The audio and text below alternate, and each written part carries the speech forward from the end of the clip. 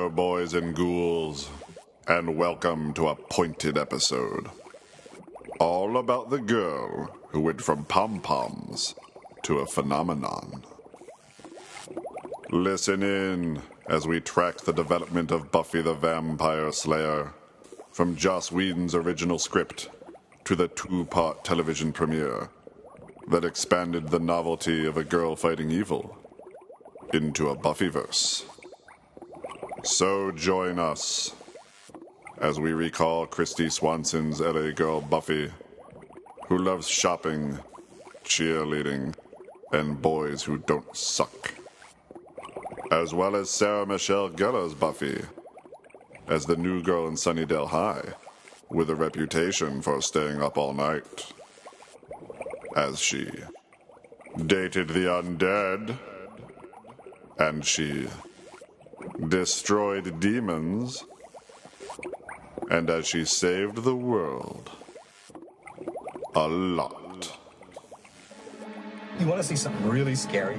They come from the bowels of hell, a transformed race of walking dead. Zombies, exploding heads. Psychos, fanatics, murderers, nutcases. Now, do we all agree that what we are dealing with is vampires? I know that one of you is a werewolf. Ain't nothing but dead folks. I want to kill The undead surround me. You ever talk to a corpse? Satan is our pal. It's boring. Throw the third switch! Not the third switch. Give my creation life!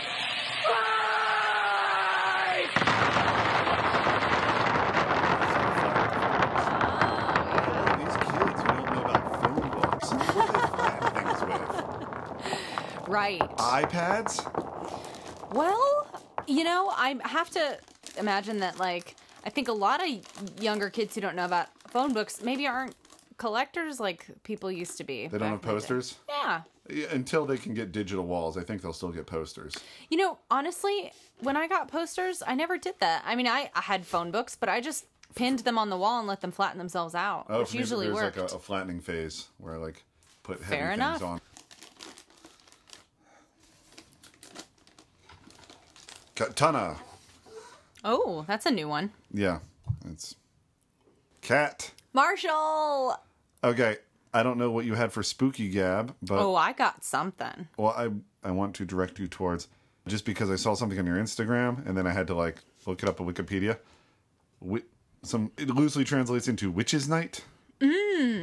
Was that what you were going to talk about? No. Well, break that one down for me, and then. Well, so here's what's interesting, and I don't remember if this made... So, Marshall, if you're listening and you don't know, Marshall and I, when we sit down to record this podcast, we'll talk for a good 2 hours or more, sometimes 2.5. Mm-hmm. And Marshall cuts it down to a lovely around an hour. It's a very difficult job, and he murders it.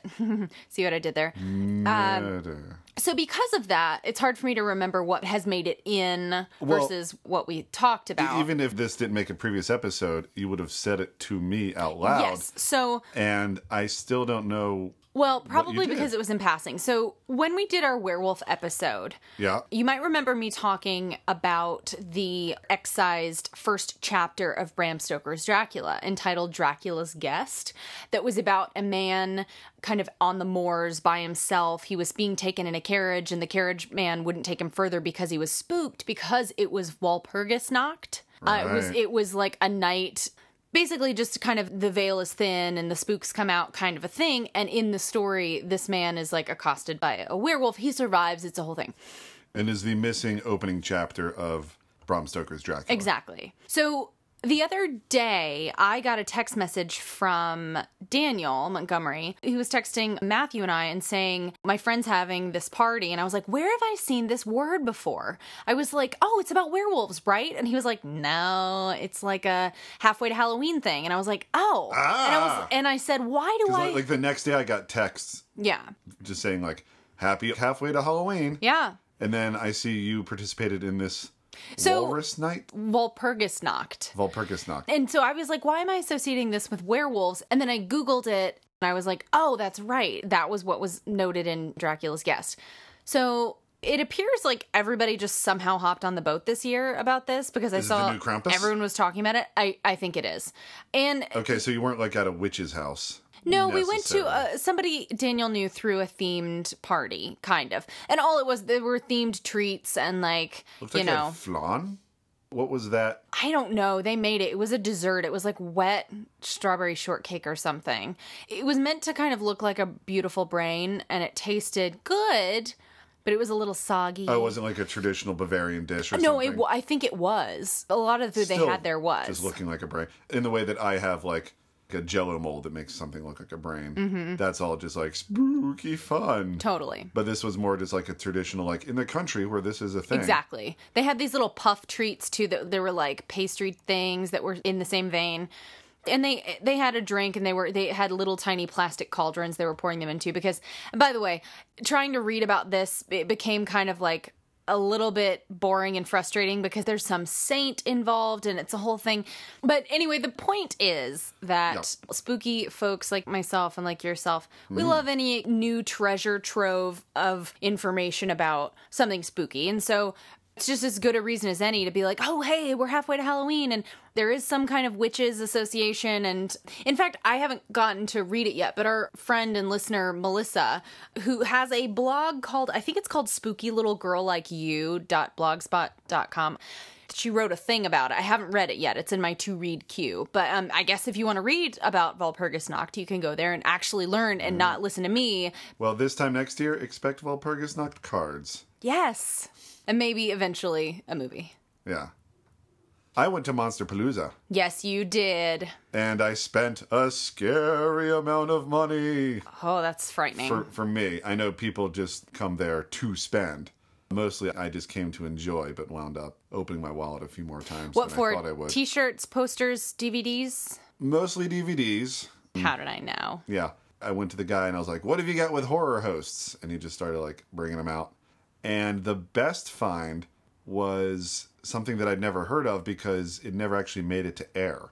And that is the band The Misfits in 1995 decided they wanted to be horror hosts. And so they shot, I think, like 6 episodes worth. This was post Danzig, so Jerry Only was sort of the main host, and then like the second most charismatic misfit kind of backed him up. And then at the end, the whole band was there and they kind of played out the show. It's them hosting The Crawling Eye. And in the middle, there's an interview with the guy who was in the suit playing the creature from the Black Lagoon. That's cool. And during the hosting proper, they were like, welcome to The Crawling Eye. But they brought it down to about a 5 when interviewing this old guy who was like, well, I was under contract with Universal, and they came to me. They can't really go, uh-huh. It's like, go on. Yes. Tell us more. So this was what year now? That would be strange. Yeah. And they are, as much as anything else, horror fans. So it's not like, we got to interview this old fart. But you could tell. They're truly invested. I believe that they were just like, we get to meet the creature. All right, put your devil lock down. All right, welcome back. So that's one of those things where, like, I never knew it existed. And as soon as I saw it, I had to buy it.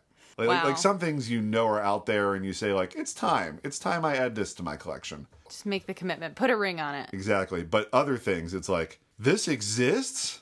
Follow up.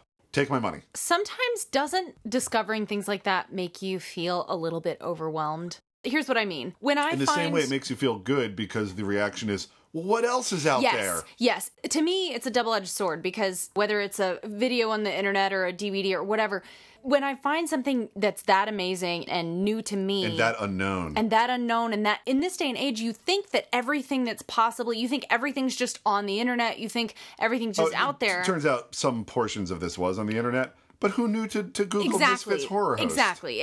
And so at the end of the day, you go like, not enough hours, can't watch everything I want to watch, can't learn everything I want to learn. And it becomes kind of like, I get a little paralyzed. It's overwhelming. But that is so cool that you found that. Yeah. I just met this girl named Buffy. I'm Pike. Pike isn't a name, it's a fish. I liked her even though she seemed kind of flaky. But as it turns out... You have been chosen, Buffy. To do what? To stop the vampires. And things started getting weird around here. Are we having a nightmare? You threw a knife at my head. And you caught it. That is a bad guy. Can we go, please? The Slayer is unmasked. Let's finish it. I think this relationship has potential. You're obviously having a bad hair day. If she can just get rid of those other guys in her life.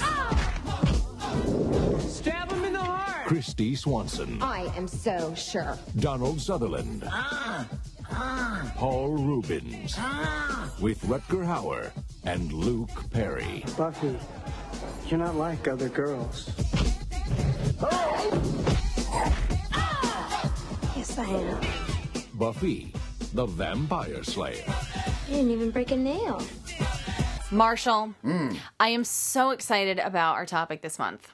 I figured you would be. You thought of it. It was your idea. And if I could have reached my arms through the phone and hugged you, I would have, because it made me that excited.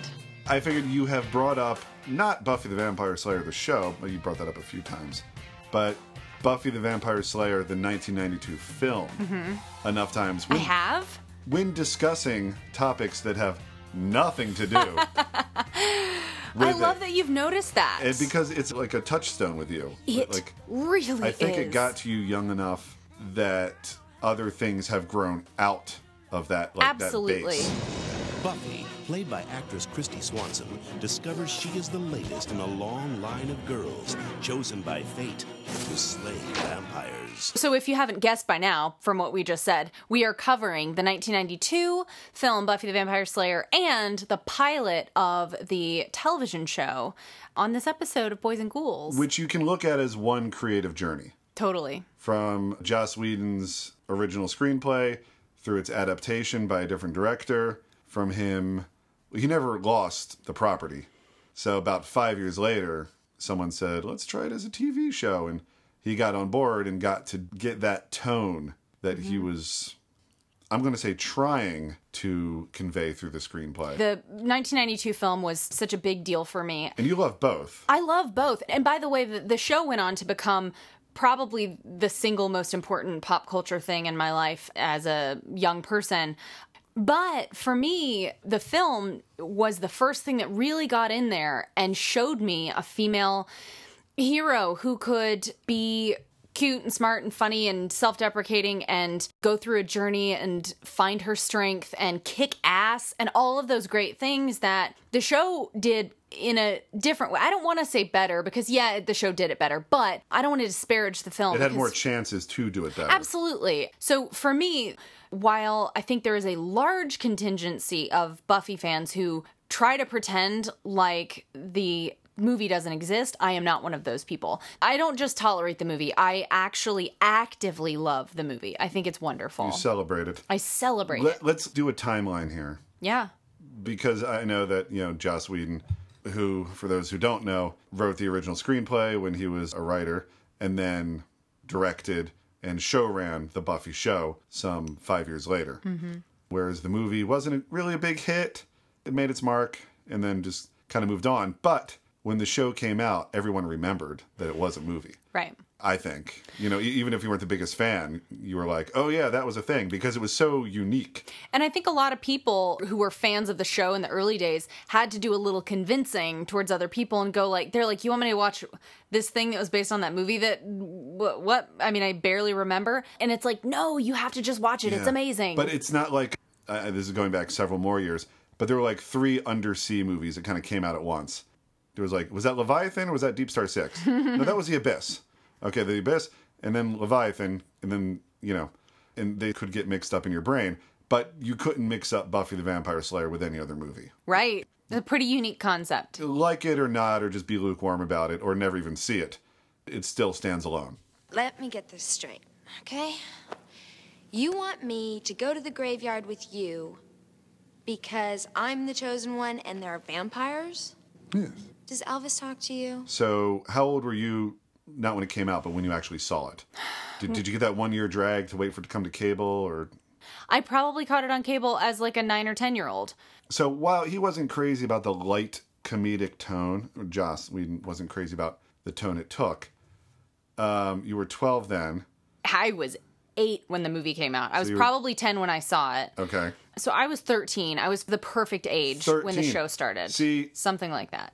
On a larger scale, although there was dissatisfaction on his part with the film and its tone, it got you when you were a kid, and it got you ready for the series I when think you were a that's teen. fair. Yeah. Because though Joss didn't really like the lighter comedic, he didn't feel like the film captured the tone of what he wrote.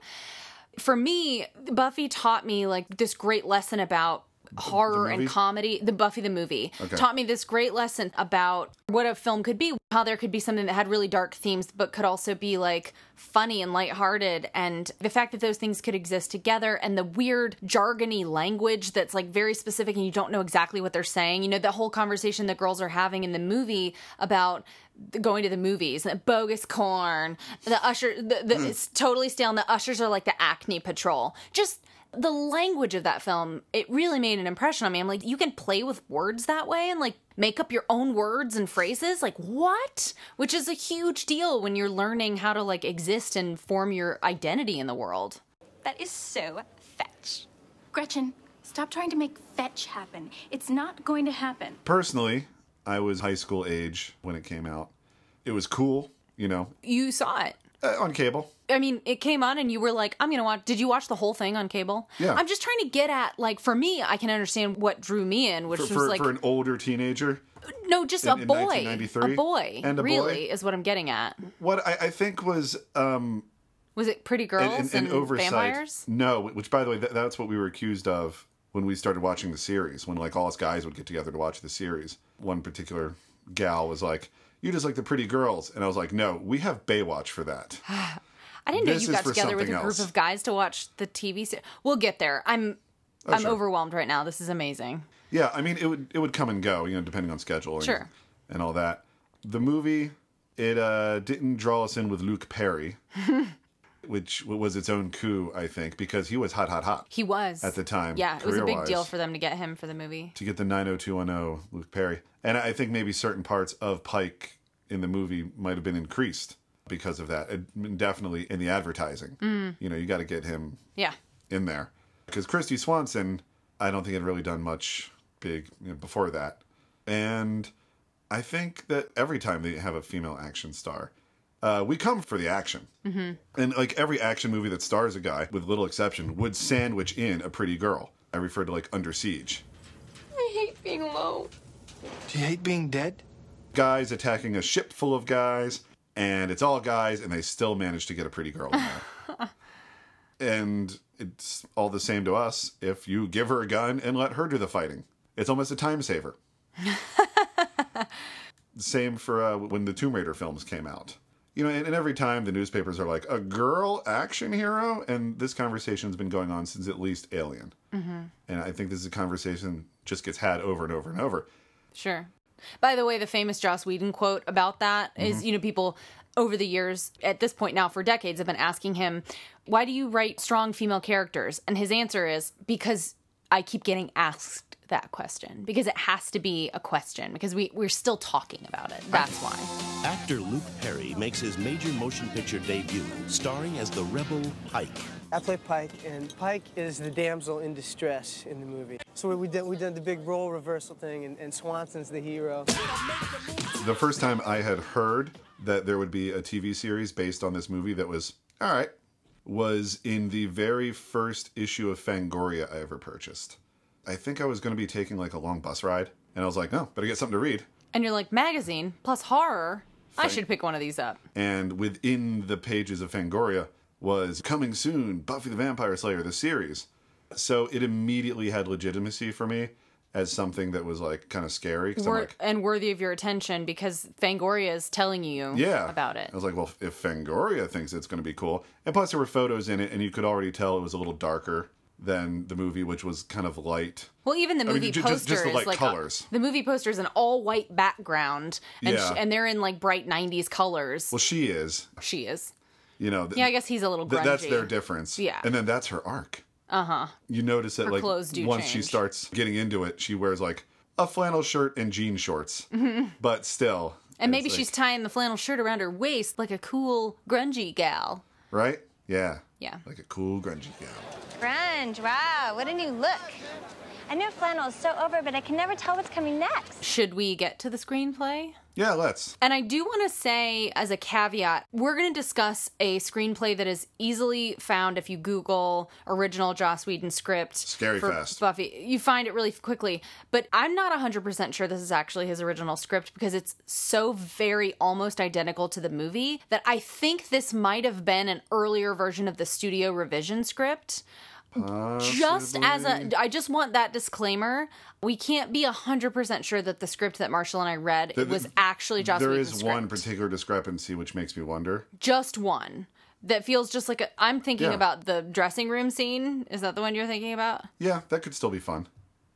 But I'm just saying, I feel like that could... Yeah, well, I'll see your dressing room scene, and I'll counter you, Merrick shooting himself. Absolutely, yes. So, if this was a studio rewrite, that would have already been gone. Yeah. Okay. If you ask me. So, choose your own adventure, folks. This is either Joss Whedon's original script or not. That would have been a more straight parody of Pretty Woman. Huh? Changing Room? Oh, Changing Room. I thought you were talking about the suicide. No, less so. I was like, where's there? I was like, I've seen Pretty Woman a lot of times. Sure. Yeah, I get that. Pretty Woman was 90, I think. Roundabouts? Yeah. So Marshall and I read this script, and it was a lot of fun. And there were a couple of things about it that were just slightly different. And I'm trying to figure what was supposed to be done with this script that would have made it so much darker and edgier. You know what I mean? Mm-hmm. And I think it's just, you'd have to know that going in. Like, the jokes are still there. Yes, they are. And I think that's what made me go like, how is this really completely different? But I think if you were to take the Scream script, which came out 5 years later. 4 years. A scant 4 years later, and became a game changer. Directors other than Wes Craven had pitched their ideas, and they read the same material but saw it as a more straightforward comedy because the jokes were on the page. Mm-hmm. You put jokes on the page, people can just read it as a comedy. That's a great point. And while Buffy was capable of being darker, we now know, I don't think Joss Whedon necessarily was able to communicate that onto the page. Or they just weren't able, or either he wasn't able to communicate it onto the page, or there was really no one around him who was picking up what he was putting down, as it were. Or that wanted to take it that way, perhaps. Maybe they just felt like it wasn't commercially viable that way. It's like, listen, I got to put butts in the seats. Yeah. So I want a pretty girl and a handsome guy and bright colors and a groovy soundtrack. Right. And 1 + 1 + 1 = 3. Like, this is how you do it. Yeah. The jokes are there, and some scarier parts were also expensive parts, I think. So you're cutting down the budget. You're also taking out the pool of blood. The pool of blood. I also, one of the things that I was like, holy shit. I forget who's being killed at this point. I just wrote down a quote from the script, which was, he pulls her head back swiftly, snapping her spine as her head hits the back of her legs. Okay. That's dark. That is dark, and that would be a perfectly good way to convey that you want it dark. Yeah. How do you like my darkness now? Joss Whedon, young man, television writer, third-generation television writer. He was writing for Roseanne, but wasn't really given a ton to do on the show, and while he was doing that, he wrote the Buffy the Vampire Slayer screenplay. Shopped it around. It was a tough one for people to wrap their heads around. And the company that wound up buying it, it's like Shell Dollar, I believe. The doll part is because it is Dolly Parton's company. What? Somewhere in the story of Buffy the Vampire Slayer is Dolly Parton. Wow. Yeah. They were the ones who took it and championed it and got it to the director and then got it to Fox and, from there. So, yeah. Dolly Parton. Dolly Parton. Yeah. And people say she's just a big pair of tits. And in writing the script, Joss Whedon has said he was inspired by... He name-checks PJ Souls. Really? Yeah. Who, is the blonde girl who dies in Halloween. Totally. And he has, like, a pitch, which never completely, beat for beat, ever got done, but variations on it echo throughout the projects, which is the idea of, like, a blonde girl going into an alley all alone, very horror movie-like, and then you see a vampire, and then you don't really see the fight, but then, blonde girl comes out, like, with his head, or just blood, victorious. Mm-hmm. Or they do fight, and she's kicking ass. You get echoes of that really throughout in the original script, right from go, but it's set in the Dark Ages. And what wound up being in the movie just like some dialogue. In the original script was a knight coming to a town during the Dark Ages and encountering a vampire and then being saved by the barmaid because she's a slayer. He walks in and says, "Some plague we're having, huh?" Right? Oh, Joss. And then later when she's training, she does go into an alley. And she's like, feeling all alone. Yep. And then she is attacked and she does win. And then her watcher, Merrick, played by Donald Sutherland, Buffy in the movie being Christy Swanson, comes out and he's like, oh, 90 seconds. You have to be faster. Right. You know, so it was all like a training exercise. And then I'm just going to leap over to the series for a second. The first one of the two, the Welcome to Hellmouth. Okay. Well, this is what got me on board. Like, I was like, oh, this is a fine show. Worthy of my time. But what really, like, the next day when I was talking about it, I was like, there's a scene, okay, so this guy goes into an alley. Just a guy, because we didn't know Angel was a vampire for like 6 more shows, turns out. So this guy goes into an alley, and it's like, where'd she go? And then the camera goes up, and she is, and I would like demonstrate to them on my fingers, just sort of showing them, like, there's this bar running across. You were talking to who? Friends and Anybody. acquaintances. Okay, Anybody who would listen. Okay. There's like a bar going across the alley, like some 20 feet up. And she's not hanging from it. She's like supporting her weight. She's like handstanding on it. Handstanding on it in like a straight line. So she can also see him beneath her. And it just this one shot goes up, up, up. Where is she? She's not hanging. She's not on a rooftop. She's doing a handstand on a pole. Just hanging out, waiting for this guy to get in position so she can flip down and knock him down. That was a great moment for any show. Yeah, and that definitely. really brought me back for more. By day, this girl's an average high school cheerleader. By night, she's the Vampire Slayer. So, in the original script, she's less of a character than she would later become. She was a character, you know, she had an arc, but it was more of a concept that was getting explored. It was the original concept being played out in different ways, which was the hero being the type of person who's normally the victim. Yeah, Joss has said that his initial idea for the character of Buffy just came from, like, I wanted to give the blonde girl who's always getting killed in a horror movie or whatever to have a chance to bite back, to be a fighter and to upend expectations. And to win. Yeah. Admit it, Buffy. Aren't there times when you just feel less than fresh? I also learned the name of the Paul Reubens character in the script that I never... I mean, I guess he's credited as Amelin or whatever in the movie, probably in the movie credits, but I never paid attention to that. They just call him Lefty because of his arm. He gets his right arm cut off. But in the script, he's got a name. So there's that. I also love how in the script, there are a couple of cultural references that you can tell were, like, you know, he's writing them and they're super relevant while he's writing them. So one of the most famous lines from the movie is, yeah, I don't want to be the chosen one. I don't want to spend the rest of my life chasing after vampires. All I want to do, I'm looking straight at Marshall right now. I'm not reading this off of anything. All I want to do is graduate from high school, go to Europe, marry Christian Slater, and die. In the script, it was Charlie Sheen, not Christian Slater. I also love how... this is one of my favorite jokes in the script that's not in... Both were in the Young Guns series. They were part of that generation of hunks. So this is one of my favorite jokes that's in the script that's not in the movie.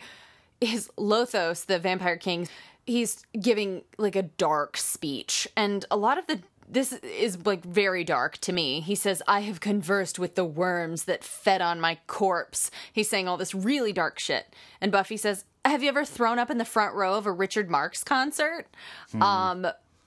That's, to me, Richard Marx is very dated, you know? Yes. But I do love the spirit of that line. I think it's really funny. Because it's counteracting something that's supposed to be so dark and serious with, like, oh yeah?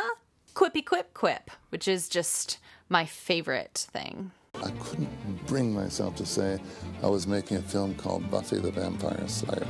And just differences between the script and what wound up happening. A lot with the Merrick character. The Merrick character is her watcher. Yeah. I already knew going into it that Donald Sutherland wasn't really on board and wound up changing a lot of things, so I went into it with an eye for that.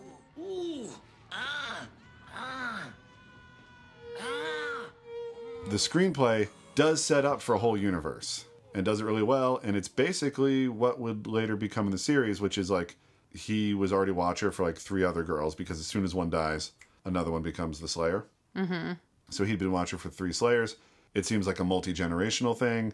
He's from England near Stonehenge, where like I guess his father also did it. So there's this whole organization that's out there somewhere. For a Buffyverse, that's great. For something that would have like 7 seasons and comic books, that works way better. For a self-contained movie, for just that character of Merrick, and you never see any other Watchers, you wouldn't have in the script either. For just that character, the concept of the lonely soul who keeps getting reincarnated, which, since it wasn't in the script and they say he changed things, I have to assume this is a Donald Sutherland invention. The speech he gives about wanting to have been a bootmaker. Yeah, a job. I would have loved to have a job. It's like, a job. Uh-huh. It's a great scene and really works for that character in that movie. It's one of my favorite scenes, I think. Yeah. So yeah, he did disregard the script. And yeah, he did disregard the concepts, which would have helped create a larger world which you could continue to revisit. For that role, for that movie, I think it went the better way, being like the guy who's like, oh, I suppose eventually I'll get to go to heaven. Yeah. And then she gets to say how she wants to be a buyer. Mm-hmm. And I always like that moment. Yeah. Just like 2 people with these grand destinies who would prefer just these pedestrian jobs. Right. Despite the fact that, like you said, it seems perhaps like some improvisation, whatever, potentially, because it's not in the script that Joss wrote, maybe. Yeah. Is interesting because that concept of wanting to be something other than you are, wanting to not have all those responsibilities, wanting just to kind of lead a normal life is such a theme of Buffy, the TV series, where, she, they're especially, I guess it's season 4 when her mom has died and she's like trying to take care of all the household responsibilities, but also just like the weight of the world constantly on her shoulders, literally, where she's got to save the world over and over again, and she's got her sister to take care of, and she's got to save all her friends. And I feel like Buffy has a lot of speeches over the course of the series where she's like, I just want to go to a dance. Yes, sure. Okay. And in the high school years, that manifests itself certainly in like, I just want to do the things that normal kids are doing. I mean, that's her thing in the pilot. Giles plunks down the vampire true. book and she's like, I'm not looking for that. I don't want to do that. She basically has run away from her old school. But she can't escape her destiny, can she? Oh, why can't you people just leave me alone? Because you are the Slayer. Into each generation, a Slayer is born. One girl in all the world, a chosen one born with a Strength and skill to hunt the vampires, to stop the spread of their evil, blah, blah, blah. One thing about the movie that I never paid attention to, Cassandra, her friend, Natasha Gregson Wagner, is Natalie Wood's daughter, and I never knew that. Okay. At least I don't think I did. And you look at her, and it makes perfect sense. She's got those looks. She does look like Natalie Wood, but I was like, what? And speaking of her friends, which also included Hilary Swank. Indeed. Her frenemies, as it sort of develops, there's a bit with a yellow leather jacket that was not in the original script, which just sort of helps chart that, like, her friends might not really be her friends. She might be able to do better in this world than what she's already been doing. Yeah. And that stuff with the yellow leather jacket is towards the beginning of the movie when she admires it. Her friend's like, it's so dated. Yeah, so 5 minutes ago. Right. And then she sees her friend wearing it. And later like, in the movie. I thought you said it was so 5 minutes ago. It's retro. God. All right. And then she lends it to the girl and the girl dies. And so it's just like this sort of running thing. Sure. And when the character dies, was that Cassandra? Yeah. That dies, one person goes, oh, you're not going to get your jacket back. Like, they mourn the jacket more than they mourn their friend. Yes. This is soft suede. This may be the most perfect jacket I have ever put on. I would get so excited when I would pop in my VHS tape of the movie because it's... A voiceover? It opens with the voiceover that's similar to the, like, opening of the show of each, into every generation, whatever. Was that... Eventually, I think they knocked it off. Yeah. But yeah, they'll be like, In the early into every seasons, yeah. generation a Slayer is born, and Right. that Slayer has to slay. So there's something similar to that, yes. That Slayer has to slay at the beginning of the movie, and it's a very brief moment where, and it says the Dark Ages, and it's like, she who bears the mark of the coven, she's the Slayer. And she has a stake. You know, it's Christy Swanson as like a Renaissance era, like, it's supposed to be the Dark Ages, but she looks like a Maid Mary, and it doesn't. Looks like a Ren Fair. She does, but she has a stake and she thrusts it upward as like I'm the Slayer, and then it turns into a shot of a pom-pom thrusting up into the air, and then we're treated to an extended dance sequence at like halftime at the basketball game to like a CNC Music Factory song, and I stood in front of my tape and for hours to learn this dance as a kid. Now, you were a cheerleader. Not yet. Not when I first In saw life. this. Okay. No, but maybe that's part of the reason I was only a cheerleader in middle school, but this was before I was a cheerleader, so I aspired to be as cool as they were with their shiny spandex leggings and their cool dancing, and how she was like flirting with her boyfriend with her eyes, and Him in his Letterman jacket. yeah.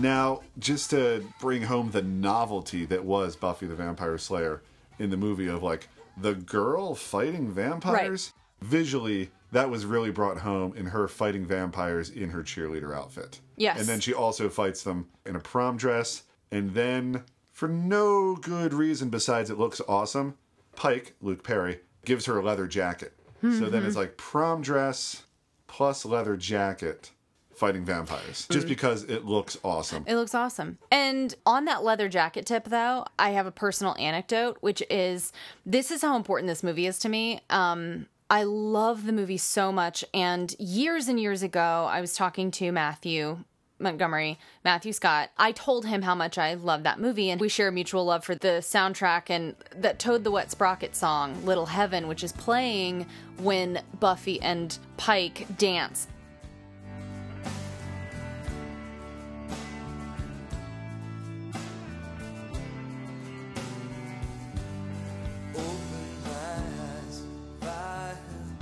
At my wedding, Yeah. Matthew went out of his way to request that song from the DJ. And, you know, in the movie, the song starts playing and Luke Perry comes up behind her and gives her the fake flower. He has shaved his soul patch. Yeah. That's his art. That's his real change. But Matthew brought over a leather jacket he had brought for the occasion and put a leather jacket around my shoulders, and we slow danced to that song. That part I didn't know. I was there at the DJ when he's like giving him his iPhone so he can play that song. I have a video of it. Someone filmed it, and it's one of the most, like... In that case, in the video, you might see me just going, oh, what's going on here? Maybe. But, you know, Does anybody eat this cake? Yeah. I'm going to eat this cake. That was Yeah, the so best. presumably he brought the leather jacket just for He did. that moment. He did. Awesome. Yeah.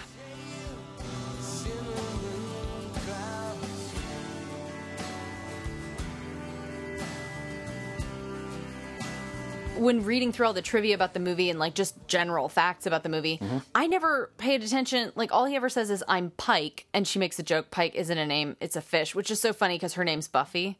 Like, she has any room to be making fun of anyone. Right. But in reading through like IMDb, just combing it for stuff I didn't know, his name is Oliver Pike.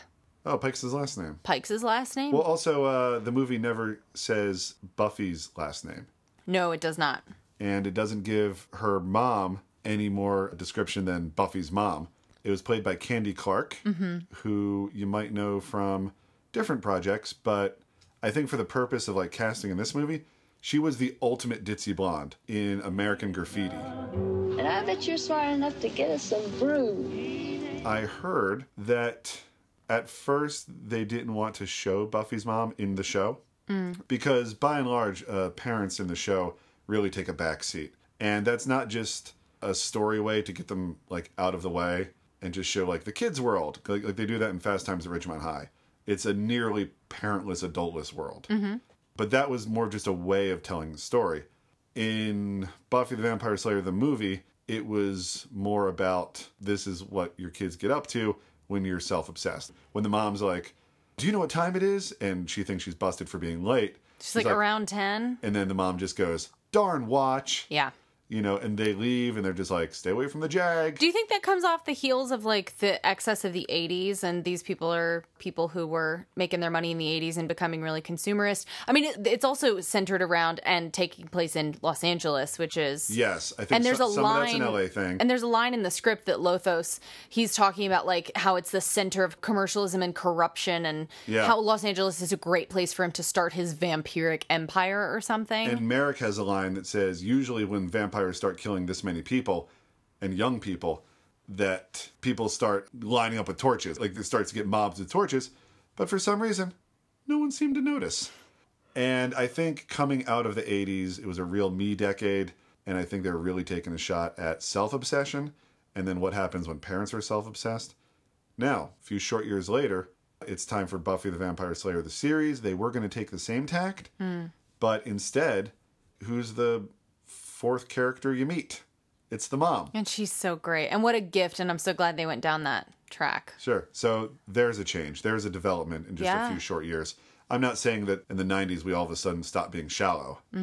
But I heard there was a shift. Speak about it where he said that he didn't want to demonize the parents. But it's just easier when you want, it's like, what's she doing? Well, she's running around training with this guy and hunting vampires. Well, where's her parents? They're shallow. Shallow parents. Right.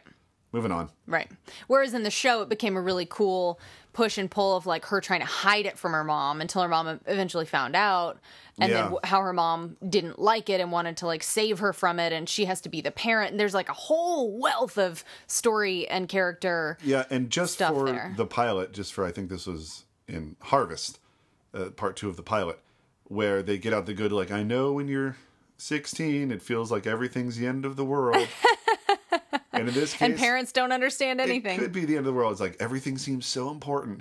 And if I've noticed anything, like as I look back to adolescence, it's like, yeah, everything seems so important.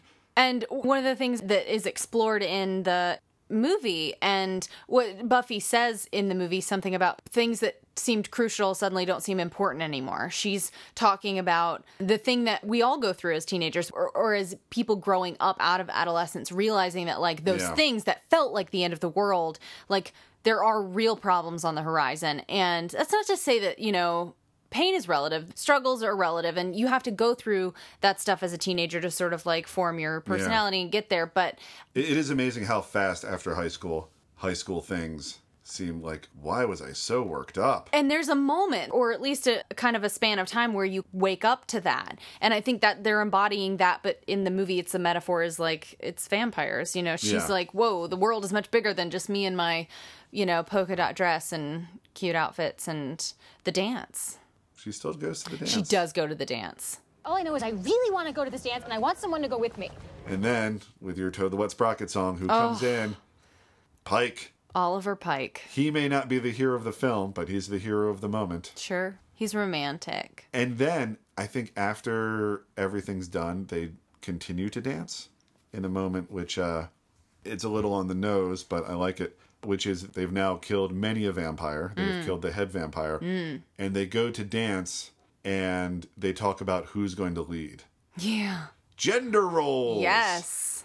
And she's like, I don't care, or I forget what her reply is, but it's like, it doesn't matter.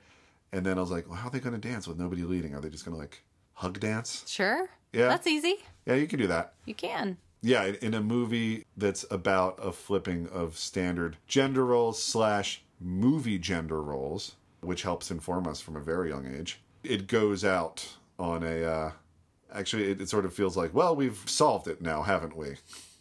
Right. We've fixed gender roles. You're welcome. Right. They're dancing without a leader. Well, this has been Buffy the Vampire We've Slayer. fixed gender roles in the sense that if you've got a Slayer who's really tough, then the guy she's with will be like, I'm confused about who leads. I mean, She's got to have superpowers. All he needs is a motorcycle. Right. Well, I'm trying to think about the moments that I feel like were really teachable moments for me and really spoke to me as a young person watching the movie. And I think part of it is the conversation that you said. She still goes to the dance. Like, she decides not to or whatever, and then she's like, I'm going. She's going to meet her boyfriend. Right. But what I'm getting at is there was a moment of where she like probably wasn't going to go to the dance, and then she decides to go out shopping because she wants a little bit of normalcy or whatever. And she has this conversation with Pike, with Luke Perry, where she's he's like, what are you doing? You're going shopping? Like, you're the guy. You're the chosen guy. And she's like, I don't want to be the chosen one. I don't want... And what I'm getting at is, for me, watching a guy be like, what are you doing? You're supposed to be tough. You have to save us. Don't be concentrating on frivolous things. And I think that taught me something and gave me some permission as a person who's kind of a preteen when I first watched it, of like, wow, like, it's actually cool to like... eschew that, if that's the word, to throw... That you probably didn't use at the time. No, not at all. To throw off the idea of like, oh, I have to be pretty and dress up for all the boys all the time. Like, I would lie in my bed at night and wish that I had a cool, like, burden, like being a vampire slayer. Do you know what I mean? Like, I wanted to be that important and tough and cool and save the world and, like, be the one who people looked to. Like, I thought that was the coolest thing you could be, because Buffy... the movie and Buffy the character were so cool. And this is before the show even. And the show only like deepened and reinforced that. But yeah, gender roles. Yeah. I spent a good hour and a half watching it. Cat got transformed. All the world is waiting for you and the power you possess. In your satin tights, fighting for your rights. And the old red, white, and blue. Yeah, she wasn't the first or the last powerful woman or action hero woman. But she was mine. She was yours, and you shouldn't have had to research for a kick-ass woman to look up to. Right. It's like, yeah, they already existed, but what are you going to have to do? Like, go through the video store to get the 5 or 6 ones that have... there's a few. I mean, if you go into, like, the Ninja series, there was that one...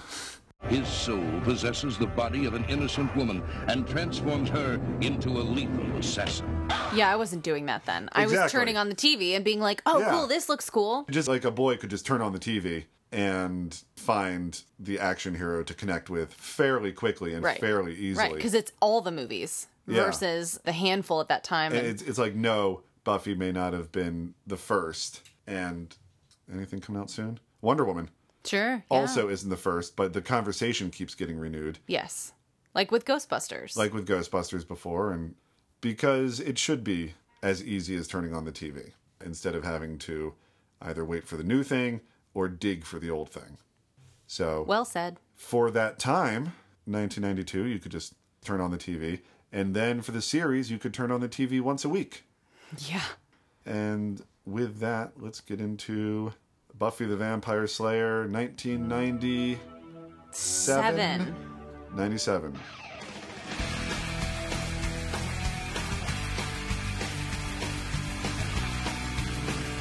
I assume right here I'd put in... Oh, God. That theme song by Nerf Herder.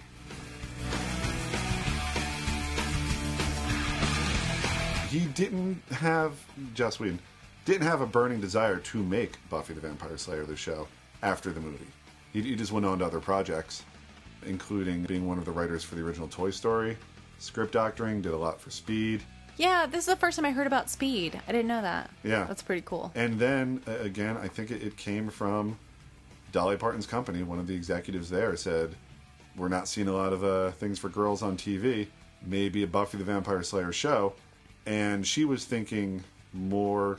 What was used was Mighty Morphin Power Rangers. And I think what that meant is like something for sort of Saturday afternoon, something to like balance out Saved by the Bell, perhaps. You know, you'd be like, Saved by the Bell, and then Buffy the Vampire Slayer is here to slay some vampires on Saturday afternoons. But then introduced with the idea, Joss Whedon went, yeah. As if we needed more reasons to be thankful for Dolly Parton. She's in there somewhere. I mean, she's not in any of the special features. No, but I'll bet you if you asked her, she'd be like, oh, was my company responsible for that? Well, that sounds wonderful. She sounds like a nice girl, that Buffy. Look at my poor neck. All bare and tender and exposed. All that blood just pumping away. Oh, please. Giles, make us stop. I am so charmed, Marshall, by, I just want to bring it up again, by the fact that you just said earlier in our conversation that you would get together with friends. Oh, sure. And watch this show, because I had a girlfriend, one of my girlfriends, who would watch horror movies with we me were at adults with sleepovers, cars. but I didn't watch Buffy with anybody else, I don't think. Except for my mom. We had the mobility to go to each other's homes and control over our own televisions. I just love it. That's so cool. I think that shows the universality of the show and the themes and just how compelling it was. I mean, yeah, if you're a young girl watching it, it's like the end all be all. It's everything. Or just a younger person in general, but especially a young girl. Yeah. But We weren't really for getting you guys, empowered by it particularly. no, but I love that you were into it. That's so fun. Yeah. Now, I left college and then my schedule changed. Got a job and an internship, and I sort of fell off of Buffy. But my friend was still really into it. And he was dating my cousin at the time. They now have 3 lovely children. But he had tasked my cousin with recording Buffy that night. She had neglected to. Oh, no. And then called my mom and tried to talk her through it. That's not even happening. As wow. far as like instructing my mom on like a foreign VCR. So my mom came to me and she's like, your cousin needs to record Buffy the what? Vampire Slayer. Can you do this? So I'm like, no prob. So I had already kind of fallen off the wagon. I really wasn't keeping up with Buffy in particular. And so I put it in and I was making sure it recorded and I was like, oh, I'll just watch this episode. What's it going on here? And it was the Hush episode. Oh my God. And I had to go out. I was like, well, I'm taping it. The one and So only Emmy Award-winning episode of Buffy. I came back. I watched the rest of the Hush episode. I probably watched it again. I gave him the tape and I was like, oh, man. And then I was back on, like, Buffy. Cute. After that. Yeah. Cute. What a great episode. But yeah, for a while, we would gather and watch Buffy the Vampire Slayer.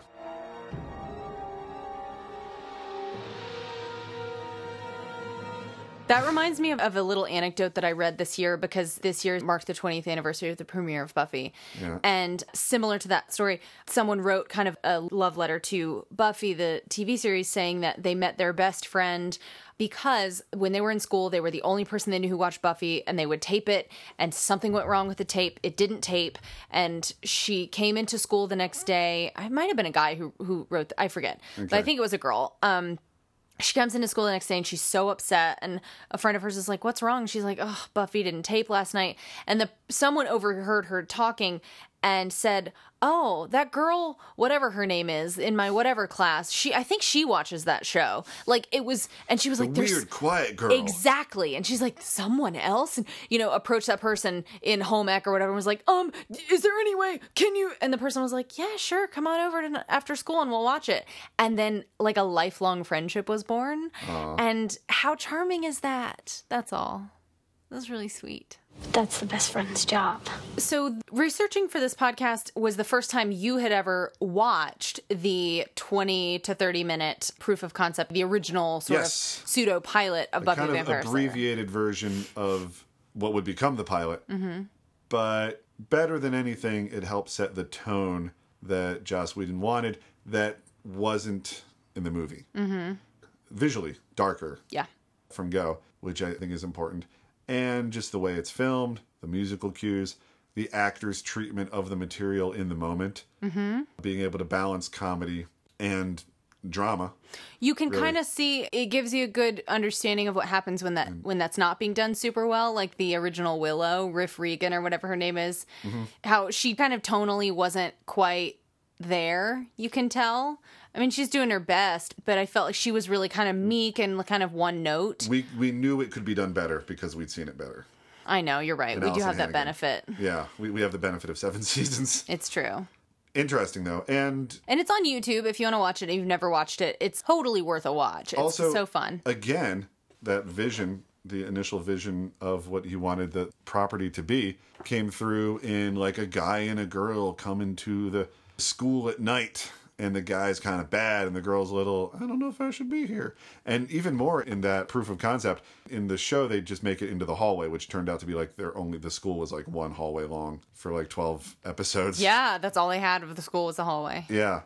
If they turned the corner and went to another hallway, it was the same hallway. Mm-hmm. In the proof of concept, they go onto the stage, the auditorium where like plays are done. Yeah. And the guy's just kind of messing around, and he pulls the lever in the trapdoor, drops, and she's a little, hey, I could have gotten hurt. And then switcheroo, she's the monster. Yeah. She's the vampire. And that was Julie Benz. Yeah. Who was supposed to die in the proof of concept. Willow gets her with a cross. And then supposed to die again when they made the pilot. But instead, they were like, you know what, she's good. So, what did you say your name was? Darla. Darla. Darla is her character name. And I think they were looking ahead to the Angel's reveal and wanted someone to like be, I don't know, like his ex-girlfriend vampire. So they kept her alive for that. And I do enjoy those stories of just like people who were supposed to be brought in just for a little bit or a couple of scenes or a 3-episode arc. And they realize like, we've got something special. Yeah. In this Julie Benz. Yes. Let's keep her on the call sheet. He's got 2 little holes in his neck, and all his blood's been drained. Isn't that bizarre? Aren't you just going, ooh? I was afraid of this. Well, I wasn't. It's my first day. I was afraid that I was going to be behind in all my classes, that I wouldn't make any friends, that I would have last month's hair. I didn't think there'd be vampires on campus. So what's great about the show, among other things, is that it was going to give Joss Whedon the opportunity, more so than just a one-off movie, to really explore the like horrors of high school as real horrors, as like demonic, literal horrors, which is so cool. And I feel like the pilot does a great job of setting that up for us for what would be a TV show that would just kind of like continue to flesh that out. He got to get his original concept of what Watchers are back, using Mr. Anthony Head, who previously Americans knew him, I guess if you were of a certain age, through a series of coffee commercials of like the couple. I guess it sort of served as like a mini soap opera if you were following the different coffee it continued. commercials. Will Goldblum be too good for your guests? Oh, I think they could get used to it. It's a very sophisticated coffee. They have very sophisticated taste. Do they? Yes. Also, it's so weird to me to hear behind the scenes stuff, hear everybody call him Tony. Everybody calls him Tony. I've been watching some stuff, and he's talking about Nikki. And I'm like, who's Nikki? That's And he's Nicholas referring Brendan, to yeah. Nicholas Brendan, who, playing Xander, one of the best episodes, and I know it wouldn't mean much to people if it was their first episode. The Zeppo. The Zeppo. That's the best. It's one of my favorites. I rewatch that all the time. And it's where he sets off on his own and has his own adventure. Meanwhile, there's literally like the Hellmouth opens up. Buffy and the rest of the gang are fighting some kind of tentacle demon thing that's coming, if I remember correctly. It's all just background to his story. Yes, it's kind of comical. And he's like, is there anything I can do? They're like, no, Xander, I can't protect you right now. Meanwhile, he like diffuses a bomb with a ghost or, or what. He gets up to a lot of malarkey. So much goes on sex. and has sex, and he literally saves his own life and other people's. But, I can't believe I had sex. But his questionable usefulness, right, especially in the face of a girl with superpowers, right, comes in right from go. And he's like, Willow's got her research power. She's so good at that, and I'm, what do I do? What do I contribute? Let's go to that. Okay. We touched on this in another episode, but it's back. It's the late 90s. What's the internet? And they're talking about being able to find like tunnels underneath of Sunnydale. And then Willow goes, well, there might be another way to get this information. Because they're talking about like going to the Public Works building. Yes. And she's like, I might be able to figure it out. And they cut to hold us on the suspense of the moment they go and have a scene with the master. And then they come back and she's like, with the computer. I can figure out things with a computer. And you're really having a moment here. You're like, oh my God. Not only that they did it, but that they held on it. Like, you wait. We're going to tell you about this like secret power she's got. Boom. It's the computer. That's right. What? Yeah. Did we blow your minds? I know that just time has added to that scene. And Definitely. And not the way they planned. Definitely. But yeah, so her value to what became known as the Scooby Gang was presented right away.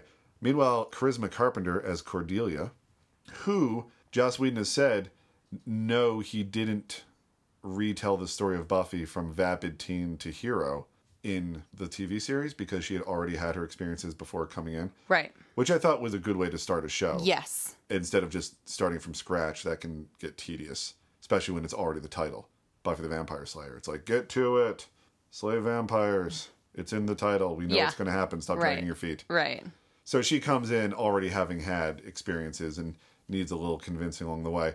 But Cordelia, over several seasons and then continued in Angel, he cites her journey as being the start from vapid and shallow teenage girl to hero. And Charisma Carpenter is so absolutely quintessentially like the mean, snarky girl who's like not only heartbreakingly, shockingly gorgeous, but she's also got a real sharp, mean wit about her. Like, she's not stupid. So she really knows how to, like, make fun of you. Like, Willow, glad to see you. You found know, the softer side of Sears? Oh, it's so mean. Oh, and the other thing that I loved when watching the pilot with commentary was there's a moment when Jesse, who is the kind of like Marion Crane, Casey Becker of the story, who Joss introduces, you In think he's order going to be, kill. exactly, you think he's going to be an integral part and they kill him. He's like, you want to dance? And Cordelia goes, with you? And he goes, well, yeah. She goes, well, no. Joss, in the commentary, he's like, the whole, you want to dance? And a girl saying, with you? He's like, that was from my life. He was like, that happened to me in high school. That He never said, goes he away. said, and I basically slunk away into a dark hole for about 4 years. And he goes on to say, you know, Buffy is He about... can cash his next $1 million check, and still it'll be like, with you. Exactly. And he says, he's like, the reason that the show resonates with not just young girls is because nobody ever really gets over high school, you know? So, You can compartmentalize it. sure, of course. Those scars, You can build off of it, yeah, but you don't forget it. it's always with you. Yeah. That's disturbing. You're emotionally scarred and will end up badly. I also never thought about it, but Joss describes the library as the Batcave. I never thought of it that way. Sure. But like, yeah, why not? They go there, and they have long conversations about what they're going to fight and how they're going to fight it. I just, like right before you came over, watched the Harvest commentary. Mm-hmm. And at the end, the final scene where they're all just sort of post-adventure walking through the outdoor hallways of a California high school, Mm-hmm. which we've all seen, but personally we've never experienced. Right. We came from places with indoor hallways. Yes, but also was the high school they filmed Beverly Hills 90210 at, and Right. lots of other things as well. I mean, the dead roads. We should at least have an assembly. People have a tendency to rationalize what they can and forget what they can't. Believe me, I've seen it happen. Well, I'll never forget it. None of it. Good. Next time you'll be prepared. Next time? Next time is why? Well, we prevented the master from freeing himself and opening the mouth of hell. Not to say he's going to stop trying. I'd say the fun is just beginning. So they're walking along. They're now sort of a cohesive unit. Scooby Gang. Scooby Gang. They've made friends. And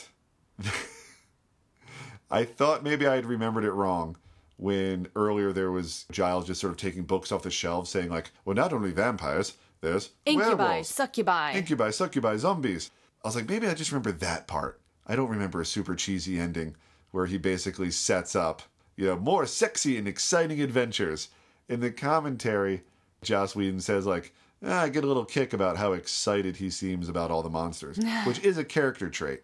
He is an academic for whom monsters would be like ooh, monsters. Mm-hmm. I've never seen one of these demons before. I've only read about them. Exactly. But I have then and now only seen it as just like almost talking right to the audience, being like, join us next week. Because like I think the next week was like witches. And then like the fall, and then like a giant praying mantis, and then like an invisible girl in the school, and then zombies and all that stuff. It wasn't just vampires. Right. So it's like, okay, I know it's called Vampire Slayer. You but can't see this, but Marshall is miming holding books in one arm. Oh, yeah. As though he is Giles. I'm not sure you were even conscious of the fact you were doing that. I wasn't. I was really cute. Gesturing with only my left arm. Yeah, yeah. As he pleads to the audience, join us next week. Come back. For Come back. zombies We've and got werewolves. more for you. as he just runs down these sexy and exciting adventures. I need to And watch that again with that in mind. And thank goodness there's a little more banter, and it just sort of like they're back to being carefree teens for a little bit. And he just goes, the world is doomed. And it ends on that. I'm like, oh, thank God you didn't just leave me with the taste of that mini commercial in my mouth. Yeah. And no, then- that's a beautiful moment.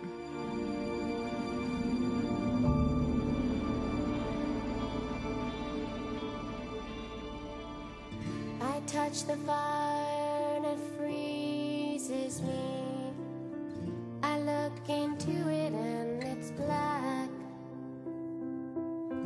Why can't I feel my skin should crack and peel? I want the fire back. Now through the smoke she calls to me to make my way across the flame, to save the day or maybe melt away. I guess it's all the same.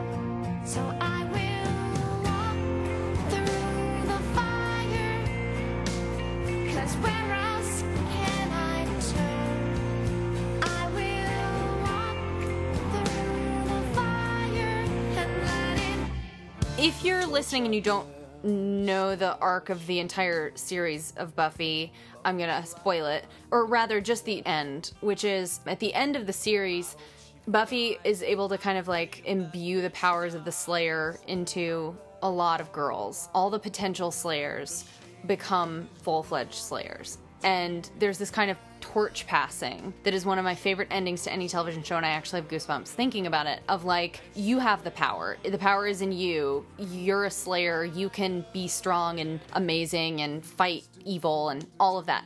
And I, in many ways, the torch passing for me happened watching the movie and even just watching the pilot of the show. Like, I didn't even necessarily need the end of the show to tell me, hey, Kat, you're cool. Watching this on TV in North Carolina in 1997. You have the power to do anything you want to do, and you can fight the forces of evil, whatever those may be. And that's what the show meant to me. And, you know, the movie did that for me to a certain extent, and the show did it in a much more deep and long-lasting way. But I'm so thankful to have had it. I'm so thankful that we got to sit down and talk about it, because it's been so important to me, and I love knowing that you were into it. I can't believe we never talked about the fact that you were into it at the time. I think you just assume I watch everything. No. And therefore, I must have just watched it also. No, I never thought about it. Oh. But I'm so happy for Buffy being a thing that exists. I love it, and I'm sure that there are people listening who are like nodding along, because if I were listening to this, I would be like, yes, yes, it meant everything to me, and it still does. And watching episodes of the show and still watching the movie, it's like coming home again. And I'm glad we finally made it around to here after 5 years of doing the podcast, because I think the horror landscape as it is today and pop culture and all of that wouldn't be what it is without Buffy.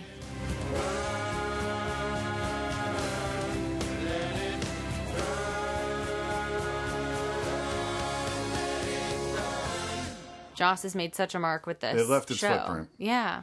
And if not in a way you can really recognize and point to and be like, well, she wouldn't be doing that if not for Buffy. Or even he wouldn't be doing that if not for Buffy. Or they wouldn't be combining pop culture and horror if not for Buffy. It changed what we could expect, you know? Yeah. Out of something. 100%. It gave us something fresh and new. In the same sense, I mean, you brought up Scream. The kind of thing where your brain, it's getting massaged with like, wait. So this is happening in the same episode this is happening? Like, what? It's this weird thing that, it's hard to know how to sell. It got a lot of mileage out of its novelty. And now it's no longer a novelty. It's just a thing that is now in the pantheon of so many other things. The idea of having the not just female, but young female, and not butch female or masculine female, but a feminine female with great strengths fighting things that most people can't, is no longer the novelty that was the hook for the original idea, but rather now it's one way to do it because it's been proven. Yeah. Do we have to chat about it all day? We could go on and on. Yeah. But we'd like to hear what you have to say, good people. And it always tickles us when we get a little bit of information from you out there in the world. Yeah, what's your Buffy anecdote? How did you find the show? Is there a great story about like bonding with somebody that you still are close with today that started from Buffy? Or do you just want to talk about, anything horror related? Just shoot us a message in our Gmail, which is boysandghouls@gmail.com. Boysandghouls@gmail.com. You can find us on Twitter, Instagram. Marshall's over on Pinterest. We're on Facebook. Just reach out wherever. And you know what would make Kat's day? There are people younger than us out there in the world. What? And there's a whole section of people who have heard of but never really checked out. Oh, God, I would die. Buffy the Vampire Slayer, who... Please. If you listened to this and then based on this, and got all the way into this, I don't know why you would, and then said, you know what? I'm going to check out that Buffy the Vampire Slayer. Let us know. Specifically, let Kat know. I would be shocked, but I would also be very thankful to know that. The idea that she'd passed the torch. Oh, it's a torch listener. that really should be passed. She'd just be walking on air after Yeah. that one. But do you have another bit of advice for all of our listeners? I do, Marshall. All right, hold on. Okay, hit me with it. Beware the moon.